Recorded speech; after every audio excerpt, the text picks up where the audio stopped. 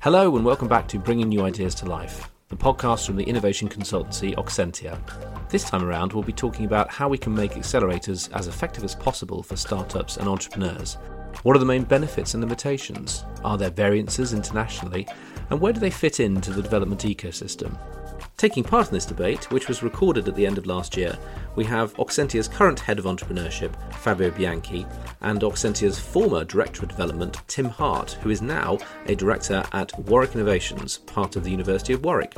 We hope you enjoy everything that's been discussed, and perhaps you've got some questions or some points you'd like to reflect back to us, so please do get in touch and we'll be coming back with some details of how you can do that at the end of the episode. But for now, listen in and enjoy. Fabio, I've been thinking about accelerators, right? I mean, there's a lot of them. In fact, there's over 1,300 across the world, and they pop up everywhere. And we've seen this, and they continue to pop up even in our own city. They appear where they didn't before, and I thought we could take the opportunity to think about what's their role in the grander scheme of supporting entrepreneurs and startups. Are they here to stay? What's their function? Are they going to evolve? How useful are they? Is it time to review and consider more refined or alternative interventions for startups and entrepreneurs? And I'll start with one fact that an observation that's been made in that. According to a recent Wall Street Journal article, 45% of startup accelerators have yet to produce a single entrepreneur who successfully raised venture funding after the process. So I guess the question to start with is are they the most effective intervention that we can develop? I think so. I think we've become too focused on accelerators becoming some sort of beauty competition for aspiring entrepreneurs who can raise the most venture capital, who can shout the loudest on their marketing platforms because they're part of Y Combinator or some sort of high quality accelerator. What I think we've lost is helping individual entrepreneurs one-on-one with the fundamentals, with market validation, with product market fit, with communicating what problem they're actually solving, and it's going back to those basics where I think accelerators should be moving away from the sort of glitzy competition-like thing and becoming more about really helping on those fundamentals. Because you and I have seen this so many times where there's so many early-stage entrepreneurs who are taken in by this whole idea of raising capital even before they actually done anything, and that's their main focus. And they're so technology driven that they lose track of what the market actually wants. And so if accelerators can actually go back to helping entrepreneurs develop the fundamentals of especially technology based and early stage businesses, which again is actually showing that you're solving a real life problem and showing that there are people willing to pay for your solution, then I think they may go towards again being useful for that ecosystem building aspect.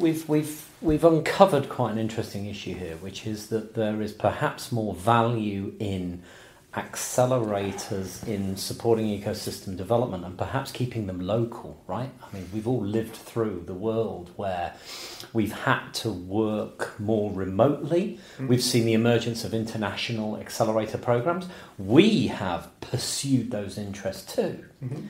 But is there a more productive, effective structure of accelerators where we keep them purely local? We've spoke before about the value of training versus the value of that concept of pacers, where you have local people who support the development of multiple entrepreneurial experiences, and maybe there is more value in developing more locally based accelerators, because they're far easier, aren't they, for entrepreneurs to interact with, for mentors to support, where they're physically close to each other. Yes, I think so. I think that works if you have a good enough infrastructure within your ecosystem, right? You need to have the mentoring capacity. You need to have access to that market validation. So you need to be in a place where you can actually go out and do that. You need to have access to capital, because in the end, capital, although it may not be, I'm not advocating for it to be the main focus of accelerators, it's an important element of it still. So yes, you're right, but the risk of that is that it becomes a bit elitist in terms of ecosystems. That works in a developed ecosystem. It works here in Oxford, it works in San Francisco, it works in Mumbai, it works in places where there is concentration of resources. And maybe accelerators do have a role in attracting ideas that come out of smaller ecosystems or less developed ecosystems. And maybe that's the issue. Maybe is that today everyone is trying to set up an accelerator program. Any university, any local government, because there is public funding attached to it, because it's quite easy to do. And I think the value of that is limited if you don't have that strong, solid, resourceful ecosystem behind it. I mean, using accelerators to try and deliver impact both to the entrepreneurs and to the development of the ecosystem is it takes me back to what we always tend to go back to, which is this enormous complicated jigsaw, and it's just one piece of the jigsaw.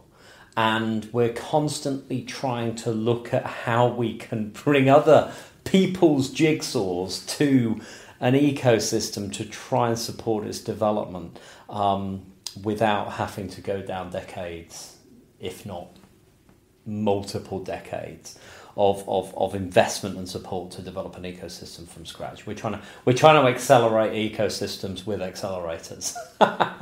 Anyway, maybe you have an interesting observation about. Well, I'll tell you a fact.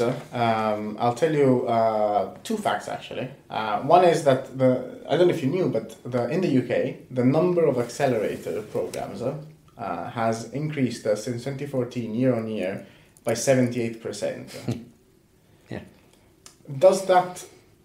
Do you think there is enough demand and that there is enough impact shown from these accelerators to justify that, or do you think there is some sort of accelerator bubble existing in the UK and possibly in the rest of the world? I don't know the statistics for the rest of the world. I'd like to think there's an accelerator bubble. I get concerned when I think through our own accelerators, as if I'm within an ecosystem and if I look at it from an investor's perspective and I'm interested in finding opportunities to invest in, are they really going to be developed in a time frame I'm prepared to look at within an accelerator program? Or should I be looking, and can I expect them to come out of a cohort? Is the timing going to work for me? Well, I'll give you another statistic on that. Did you know that companies attending accelerators on average raise 44% more money than startups who do not attend accelerator programs? You see, that relates back to the inherent value of preparing opportunities for engagement with the investment community or engagement with the market. There's no doubt, since before accelerators existed, there has been value in that preparation and support. And also, on average, startups that go through accelerator programs their valuations are 75% higher than startups that don't go through accelerator programs. Now, is that a true reflection of the impact of accelerators on the developing the value proposition for the spin-outs, or is that just part of the hype of being an accelerator program where you're pulling together investors who compete for opportunities? That's a good question. And does that cause some kind? Does that have some impact on valuation we can't justify? I think so. I agree. I definitely think that it kind of hyperinflates valuations, and we've seen that slowing down because of the recent general sort of recession and financial crisis. And I think actually for the early stage investment scene, it's probably a good thing that it's slowing down. You raise a really important point, which is very topical, because this could be the direction of travel, which is some economic slowdown, right? And what's crucial, and what many governments, including our own, believe in, is that the way out of economic slowdown is to invest and support the development of high potential growth businesses, right? Like technology businesses. Do accelerators have a real role in trying to keep together the activity within this sector, right? Because we know accelerators de-risk opportunities. We know they can be made more palatable, more investor friendly. Are they an important part of bringing investors and opportunities together so that they can be supported through times of economic slowdown? Possibly, I'm not sure. And actually this would be something really interesting to discuss with some of our partners and some of the people we work with and some of the people who are working on this. I mean, potentially we could open this conversation to some of our corporate partners as well as some of the investors we work with and maybe even government and see what they think about this, because I think it's an open question. I think the jury's out on whether this is the right way of dealing with sort of economic turmoil for early stage businesses. There's definitely, I think there is value in as you said, sort of sort of grouping together businesses under some sort of umbrella. But again, what we said earlier is also that maybe we kind of overshot the need a little bit, and now we're in some sort of stabilizing phase of the sector. So we'll see. But it will be interesting to hear from some other people who work in this area and see what they think. Yeah, I mean, one thing's for sure, right, is that we are in a state of change within country, change between countries. Change is good. Change is good for entrepreneurs. We know that. It's good for the environment, but maybe that is a great role for accelerators in that they help us nurture and encourage change, which can be then developed into investable opportunities for our investment community. So maybe the more we think about this, maybe accelerators have a much wider role to play. They help support local development and they help manage and maintain growth in times of change. I think so, and I think the offering of accelerators can be shaped to do that, to foster what you just said, right? I mean, if you look at this report, the released by the Center for Entrepreneurs a couple of months ago, actually only there's a very small percentage of accelerators actually directly offer funding or equity investment. I think it's around 15-20% of UK-based accelerator programs actually directly offer that. Whereas something like 90-95% of them offer things like peer networking opportunities. I think that's also a bit of a mismatch and something which we will hopefully see a readjustment towards, because running accelerator programs as effectively de-risking programs, investment de-risking programs, and potentially venture building programs for investors, given the current situation and the current uncertainty we face, could be a really strong tool to build far more solid value propositions and far more solid investment opportunities.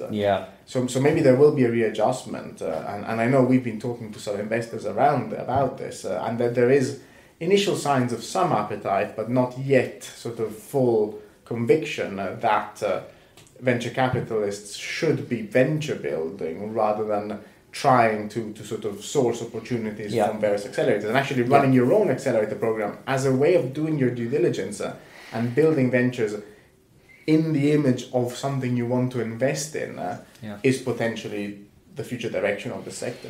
Yeah. I mean, that raises a very important point, because when we look at an investor and we look at their investment strategy, investors will be attracted to the most promising opportunities, and they may not always fit well with their investment strategy. Science parks have to fill space, and they may not always fill the space with the right companies that fit their strengths, their strategy, the regional focus. Can you use accelerators to help investors develop more competitive, productive portfolios? Can you use accelerators to help science parks develop more critical mass around a strategic theme or strength within the region? And so, the more we talk about this, the more we think that accelerators have roles way beyond simply supporting entrepreneurs to secure investment. And I think that's the takeaway from this chat, is that more and more accelerators are part of that ecosystem building, and more they need to be directly organized and funded by those who then provide the capital for the development of those opportunities. Yeah, it's a public-private sector effort. Correct. Okay. Thank you, Tim. Thank you. Thank you very much for listening to this episode of Bringing New Ideas to Life. If you have any questions or queries or ideas that you'd like to discuss with us on the podcast, then please do get in touch at ideaspod@oxentia.com. That's ideaspod@oxentia.com. We'll be back soon with fresh episodes for you to enjoy. Thank you very much. Bye for now.